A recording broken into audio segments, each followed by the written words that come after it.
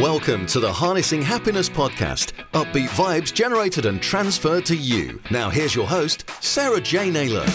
Hello and welcome to Harnessing Happiness with myself, Sarah J. Naylor. This is a Harnessing Happiness episode with a slight difference. I decided throughout the month of January 2023 to revisit some of the best and well-received episodes during the last 15 months. Can you believe it? 15 months of Harnessing Happiness with myself. It's just wow. Anyway, I decided to pick out some of the best that you may have heard before, but it's always worth re-listening to because there'll always be something fresh and new that you will get from listening to something differently at a different time because of the experiences you've had in the meantime.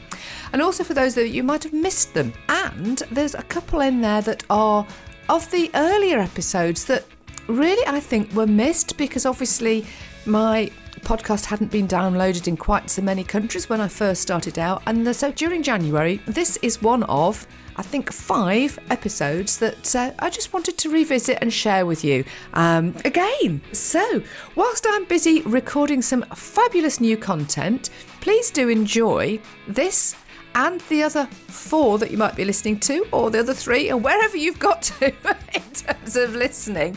And look out for the new stuff, or tune in, download, all the things that you do. So over and out, enjoy listening to this episode again. And I look forward to reconnecting with you during February with some fabulous new content that will have been recorded in the interim. Take care until next time, and enjoy this episode. Take care. Bye. Hello, awesome listeners. Well, my name's Janet Afere. I'm an expert in sales and in particular closing. And I'm super happy to be here. Thank you for having me. Well, I don't know. How long have we known each other? About 18 months, 2 years? Well, virtually, yeah. It feels like, I think we met during lockdown, like so many people do, virtually. I think we did, through a mutual contact of mine. In fact, if you actually go onto social media and look for myself or Janet, the photographs that we use, the professional photographs, not me with my swimming goggles on or anything like that, they have been taken by the wonderful Suzanne Fells, and that is how we got to meet, via the powers of LinkedIn, which is, again, where you'll find both of us. Yeah, Janet's got an inspiring story, and I think, I just love that about all of my guests. All of my guests bring something that will resonate with the listeners. They're not on their own. They can gain sort of strength from listening to people's stories. And let's face it, Janet, your story, I've gone all tingly. Your story is it's pretty powerful. So would you like to sort of expand and sort of I've got the goosebumps all up and down the legs. I know. You're an easy win, Sarah, crikey. Okay, thank you. Well, to give a bit of context, I currently work as a sales trainer and coach. I've been doing it since about 2013. Very lucky, business is going well, love what I do, and that's all really super. It didn't start off like that. So in 2013, I was working with my late husband. We had 2 private colleges in East London. It was going really well. We had 35 staff, around about 650 students, and a massive building next to Stepney Green Tube. But most of our students were foreign students from overseas, and at the time there was a system called Tier 4, which was the type of visa they needed to get into the UK. And the government... It was a bit of a political hot potato. The perception was all foreign students were coming here to scrounge off Britain and to take our money and our jobs. And actually, most foreign students go straight back home once they've finished. However, we were caught in the middle of this thing. And one day, the government took licences away from 500 colleges, just like that, no notice. Oh, my God. Yeah, literally overnight. So you can imagine on that amount of students, I remember it really clearly, it was April, with 650 students. In April of that year, we only took £100. Yeah, so we got like 35 staff, this big building to pay for, everything. That was kind of where it all started to go wrong. The short version is we had to close the college, we had to lay off the staff. My husband was from Nigeria, so he decided to go to Nigeria and see if he could sort of revive some business interest there. So I was left on my own, laying off the staff, handling bailiffs. Oh my gosh, Janet. I have hidden under a desk to avoid a bailiff. I'm not. I mean, at the time it was awful. I don't mind mentioning it now, but yeah, I did that. But I also had 2 small children. They were primary school age. At the time, we had our family home. We had 3 rental properties. We lost everything. So no business. I was homeless. Fortunately, the house was in my husband's name. Otherwise, I wouldn't have been able to get any help finding somewhere else. So for a couple of days, I was literally homeless. Fortunately, we found somewhere. Oh my gosh. That wasn't the end of it. What also happened was my husband had debts. People came after him. They couldn't get hold of him because he was in Nigeria, so they came after me. So I had to go bankrupt. Oh, crikey. I mean, I knew part of the story, but I've not, I didn't know that bit. I've not had the full welly. Oh, Good yeah, Lord. Let's lay it on thick. I just set up my fledgling company, Tadpole Training, and then because I had to go bankrupt, I could no longer be a director of that company, so I had to go self-employed instead. But this was my situation. No money, no husband, no home, 2 kids who needed chauffeuring backwards and forwards to primary school. And I didn't want them to sort of know the full impact of what was happening. So what I did was I couldn't afford internet at home. So I used to drop the children off at school every day. And then I used to drive to McDonald's. Don't judge me, people. But I used to drive to McDonald's with my lunch and my Tatiana laptop. And they let me. Oh, really? Shout out to McDonald's on the A10 in Enfield. Now, I used to sit in the same little corner all day. And, I spoke to the staff and said, look, would you mind if I had my food? And they said, well, don't be obvious about it. But yeah, that's fine. So for 3 months, I sat in McDonald's and I launched my business. Wow. And I always knew I could. I'd run a business before, that wasn't a problem, but it's really hard when you've got no money. And when I say no money, you hear people going, I only got a couple of thousand. I launched my business with 44 quid. I think $5.99 was buying the domain name Tadpole Training, and the other money I spent getting my logo professionally designed, because that was really important, because everything sort of went on the back of that. So yeah, that's how I started my business in McDonald's on the A10 in Enfield. Some of you may know it. That all sounds really grim, but I knew what I was doing. I knew that a lot of people are scared of sales, and I knew that it was a skill I could teach, because I've been in training with the college for 17 years. I did 7 years at Xerox, which is like world-class sales training. Anyone will tell you that. I had it all in my head, so I launched my company, and I think right, this will get you. I charge a lot more than this now. My very first course was presentation skills. I got 3 people on it. They paid a tenner each. In fact, one of them didn't pay, but I got testimonials. I got 3 video testimonials on the back of that, and then I sort of knew I'd begun, and then it starts to get better. Janet, can I just ask you something before you do this? Because obviously you referenced your husband being in Nigeria at the time. Was he still in Nigeria at this point? Oh, yeah. And that is the hardest thing. Any of you out there who are single parents, that is the hardest thing. I mean, I was exhausted. You'll relate to this if it's happened to you. You're just juggling all these balls. You don't want the children to know how stressful it is. But you've still got to go to school every day, still got to pick them up every day. And at that age, they're really demanding, and that's fine. You did have 2 of them as well. I had 2, yeah. I'm not going to wrap it up and make it sound like it was something it wasn't. It was awful. It was a really, really tough time. It was nasty. Unless you've been, I had to use food banks. There's one Christmas, I don't know what we'd have eaten if I hadn't had access to a food bank. I can remember one day I ran out of petrol, and I didn't have any money to put petrol in the car for 2 days, so it was like wonky across the road for 2 days. I couldn't do anything about it. I had to borrow from my neighbour to put money in the meter. I am not going to make this sound glamorous. It was nasty. What kept you going through that time? I had a vision of what my life would be, and it was at a fork. I don't know if you ever have those significant moments. On one side of the fork was you are going to be on benefits in some sink housing estate surrounded by drug dealers for the rest of your life. And on the other side of the fork was you're not. And it wasn't a choice. It just wasn't a choice. Oh, by the way, I was really rubbish at claiming benefits. The system's terrible because I didn't know what I was entitled to, and I didn't know how to claim it. And I found out over a period of about a year or so while I was sorting myself out. There was so much I could have claimed that I didn't know about. So I don't think the system's very good either. Well, I think that's the thing, is I think you need to know the system to be able to work the system. And if you don't know it, it's pants, yes. Yeah. So anyway, may I tell people about how it got better?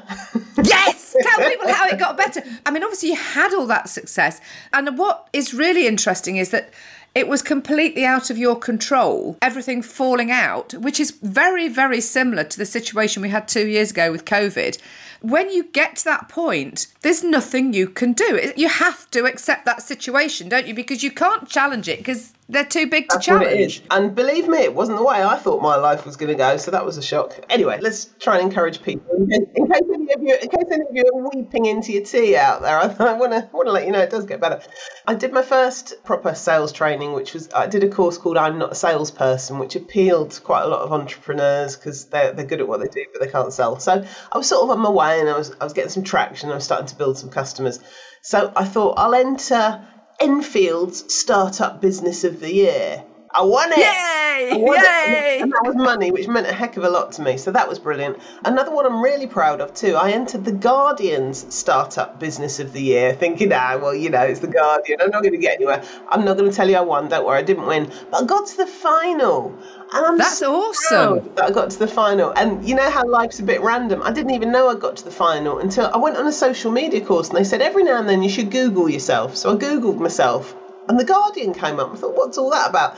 And I'd missed the actual newspaper. I'd missed it by about 5 days. But that's how I found out I got to the final. Oh, my gosh. Oh, wow. You can still claim it, though. You can still claim it. I've got a screenshot of it. Yeah, so absolutely. So that was kind of the start. And I've always had a real kind of affinity with people who have really had to struggle, because I think in our business world you see a lot of people, don't you, going, oh yeah, I've cracked it, I've done this, I've got amazing results, oh, it's all wonderful. But they've had the most enormous advantages, or they've had a leg up, or they've had someone to give them tons of money to get them going. I can remember I was at a talk when I was sort of in the middle of this really bad bit. So when I was still going to McDonald's to launch my business, and I went to a seminar, and one of their keynote speakers was a guy who runs a very well-known software company. I mean, no one like enormous. Don't go thinking it was Bill Gates. It wasn't Bill Gates. But someone who's very successful. And he was explaining his startup journey, and I think there were about 5 of them. And he was going, it was tough. It got so bad at one point, I nearly missed a mortgage payment. And I just thought, you have no idea what my life's like. I'm in McDonald's, homeless, with 2 kids, going to food banks, not understanding how to claim benefits. I'm not going to diss anyone. I wish everybody well, but we don't see the real raw problems that people face. And also, this is important too, I was ashamed. I mean, I'm putting myself out there as a sales trainer, someone who can help grow your business, and I was a bankrupt. Now, that mentally, that was a big dilemma for me. And I can talk about it openly now, but when it was all happening, I would not have told anyone because I was ashamed. But the interesting thing is that it was completely out of your control. I mean, and you can't be ashamed about something, and so much has happened, with COVID impacting particularly SMEs. I would say myself and my recruitment business, involved, because suddenly the business is just not there. It's like, holy moly. I get really frustrated. In fact, I had a meeting with my accountant yesterday because I've got to pay money on account. Oh, there's just stuff to do with finance stuff. I don't even understand it, so I can't even try to explain it. But suffice to say, because I pay myself dividends, I've paid myself too many dividends despite taking a pay cut from the business. So then I have to pay money on some tax thing. So I've got to pay money out of the business on that. And even though this last year's made a profit, the year before didn't. And it's like, my business has always made a profit.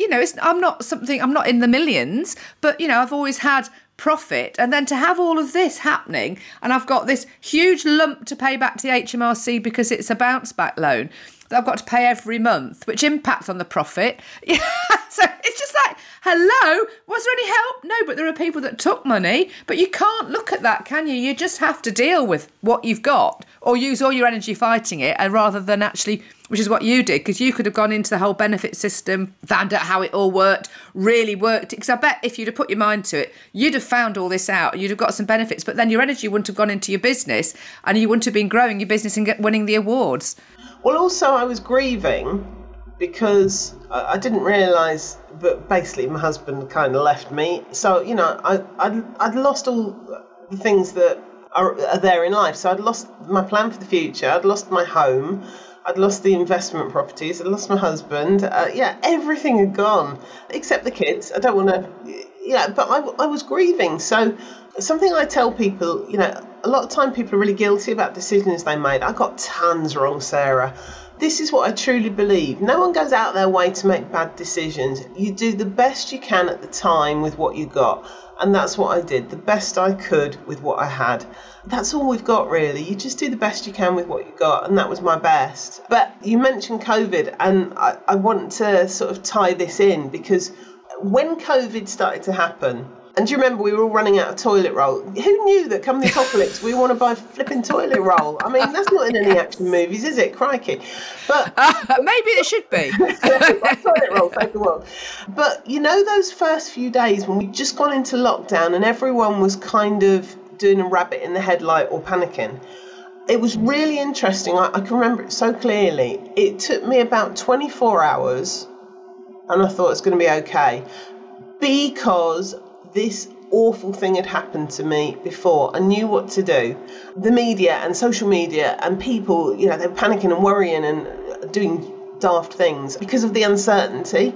Now, I'd had everything in my life ripped away from me. So I suddenly realised that I knew what to do. This was bad, but I knew what to do. And so I got up and running quite fast. And actually 2020 was a really good year for me. One of the reasons it became good, I just sort of sensed what people were feeling. And I noticed that because I speak to a lot of people on the phone, I noticed that people have more time, because maybe a conversation would have been 2 or 3 minutes, but once everyone went into lockdown, or they were furloughed, or they couldn't move, or they couldn't get to the office, people had time that they'd never had in a way before. So usually conversation would be 2 or 3 minutes. Suddenly people were spending half an hour on the phone with me, and it was, you know, how is COVID treating you? And suddenly you've got a 20-minute conversation. So I'd like to say it was really strategic and clever of me, but what I realised was people needed other people to reach out, have conversations, because they were craving that human contact. And like I say, I'd like to pretend I was clever and strategic. I observed and I reacted appropriately, and then I was proactive. But ultimately, I ended up getting tons of business because I just spent hours and hours every day just having conversations with people and not trying to sell them stuff, just going, how are you? How's COVID treating you? What's your story? How are you feeling? And as a result, it's that human connection, because that's what we didn't have, isn't it? So I think it's really important in business to be adaptable, but I also think it's so important to have that human connection. Ultimately, my world, sales, yeah, sure, you can buy tons of stuff online, but my goodness, what you really want is someone who's interested in you, can help you, understands your pain and your struggles and the goals that you want to achieve, and then helps you achieve all them. So, you know, that's my currency, if you like. It's dealing with people. That's why I love working as a coach as well, because you are having that communication. When I go back to, I first started working in recruitment in 1987, those are the sort of conversations you used to have with people. They were in depth because nobody had a CV, but over the years it's become fastest finger to a CV online, get them over, and it's just, that's lost, which is why I embrace and love working with my coaching clients, because you are having that real one-to-one conversation. You know, you're getting to know them and what makes them tick, and you can read them. You have that instinct with intuition. And I'm a naturally curious person anyway. You know, I love talking, asking questions, and things pop into my head. I'm very sort of instinctive and channel stuff, and things come through. And like you've done, you sort of pivoted over the 24-hour period. I mean, I always refer to it as like, holy moly, bottle of wine. No, that's not the solution. Because that's what happened. See, I can't even play my drink because I don't. So it's cold hard thinking, Sarah. Bit of cold hard thinking. No, and I pivoted and I reframed it all and saw it as an advantage to stop doing the things that I'd been sort of chained to through my recruitment business, which enabled me then to revisit lots of stuff and connect, like you've said, and have conversations with people and provide that line of support. Because like you say, people were isolated, and it's like, what now? Everything's stopped. So I sort of seized the moment and embraced it. And I was out every day running and doing lives on Facebook and things like that. But anyway, back to you. So that's what you did during COVID. And obviously you've been building your business up. But I think there have been a couple more, there's been another challenge along the way as well, I believe. Are you referring to the death of my husband? Yes. Yes. So he was in Nigeria for the majority of the time, but we talked regularly, we got on regularly. And then 4 years ago, it was just over 4 years ago, my daughter's birthday's on the 12th of June, and 13th of June, my niece, my nephew and my brother-in-law came round. So I thought it was to wish her happy birthday. And it was to tell me that my husband had died. It's just collapsed and died at work in Nigeria. If anyone is listening to this who'd met him, the man was so charismatic, so full of energy, so full of life. It's like the biggest light in the world you can imagine being snuffed out. And, only 54. Now, I knew he had some health issues, but on the face of it, he didn't. So a lot of people were, I was shocked, absolutely, but a lot of people were really shocked.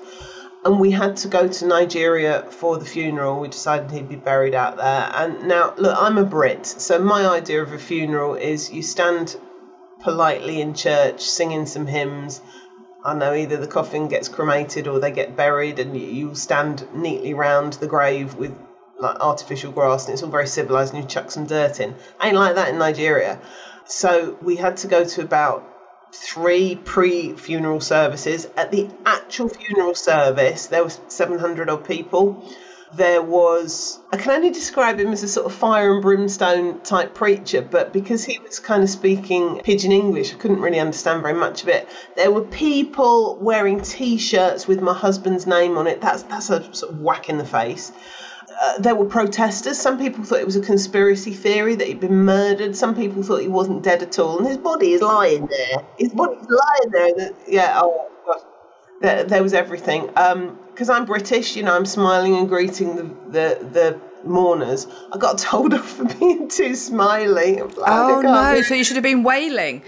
Yeah, well, that came. Yeah, don't worry, that was there. And then, I think probably the hardest thing was when we came to actually bury him. I couldn't get to the front. I'm the chief mourner. There are his kids. We couldn't get to the front, and there's all these people protesting in the background, making noise. Gosh. Anyway, we sort of pushed to the front. This huge Nigerian guy said, "Oh, what you doing? What you doing?" Because I was like the only white person there. Sorry, madame. So then we got to the front. We had to kind of fight to get to the front. So, because this is about happiness, I've got to tell you something that's really funny too. So I had a slot where I meant to read a eulogy to him, a reading from the Bible, which was fine.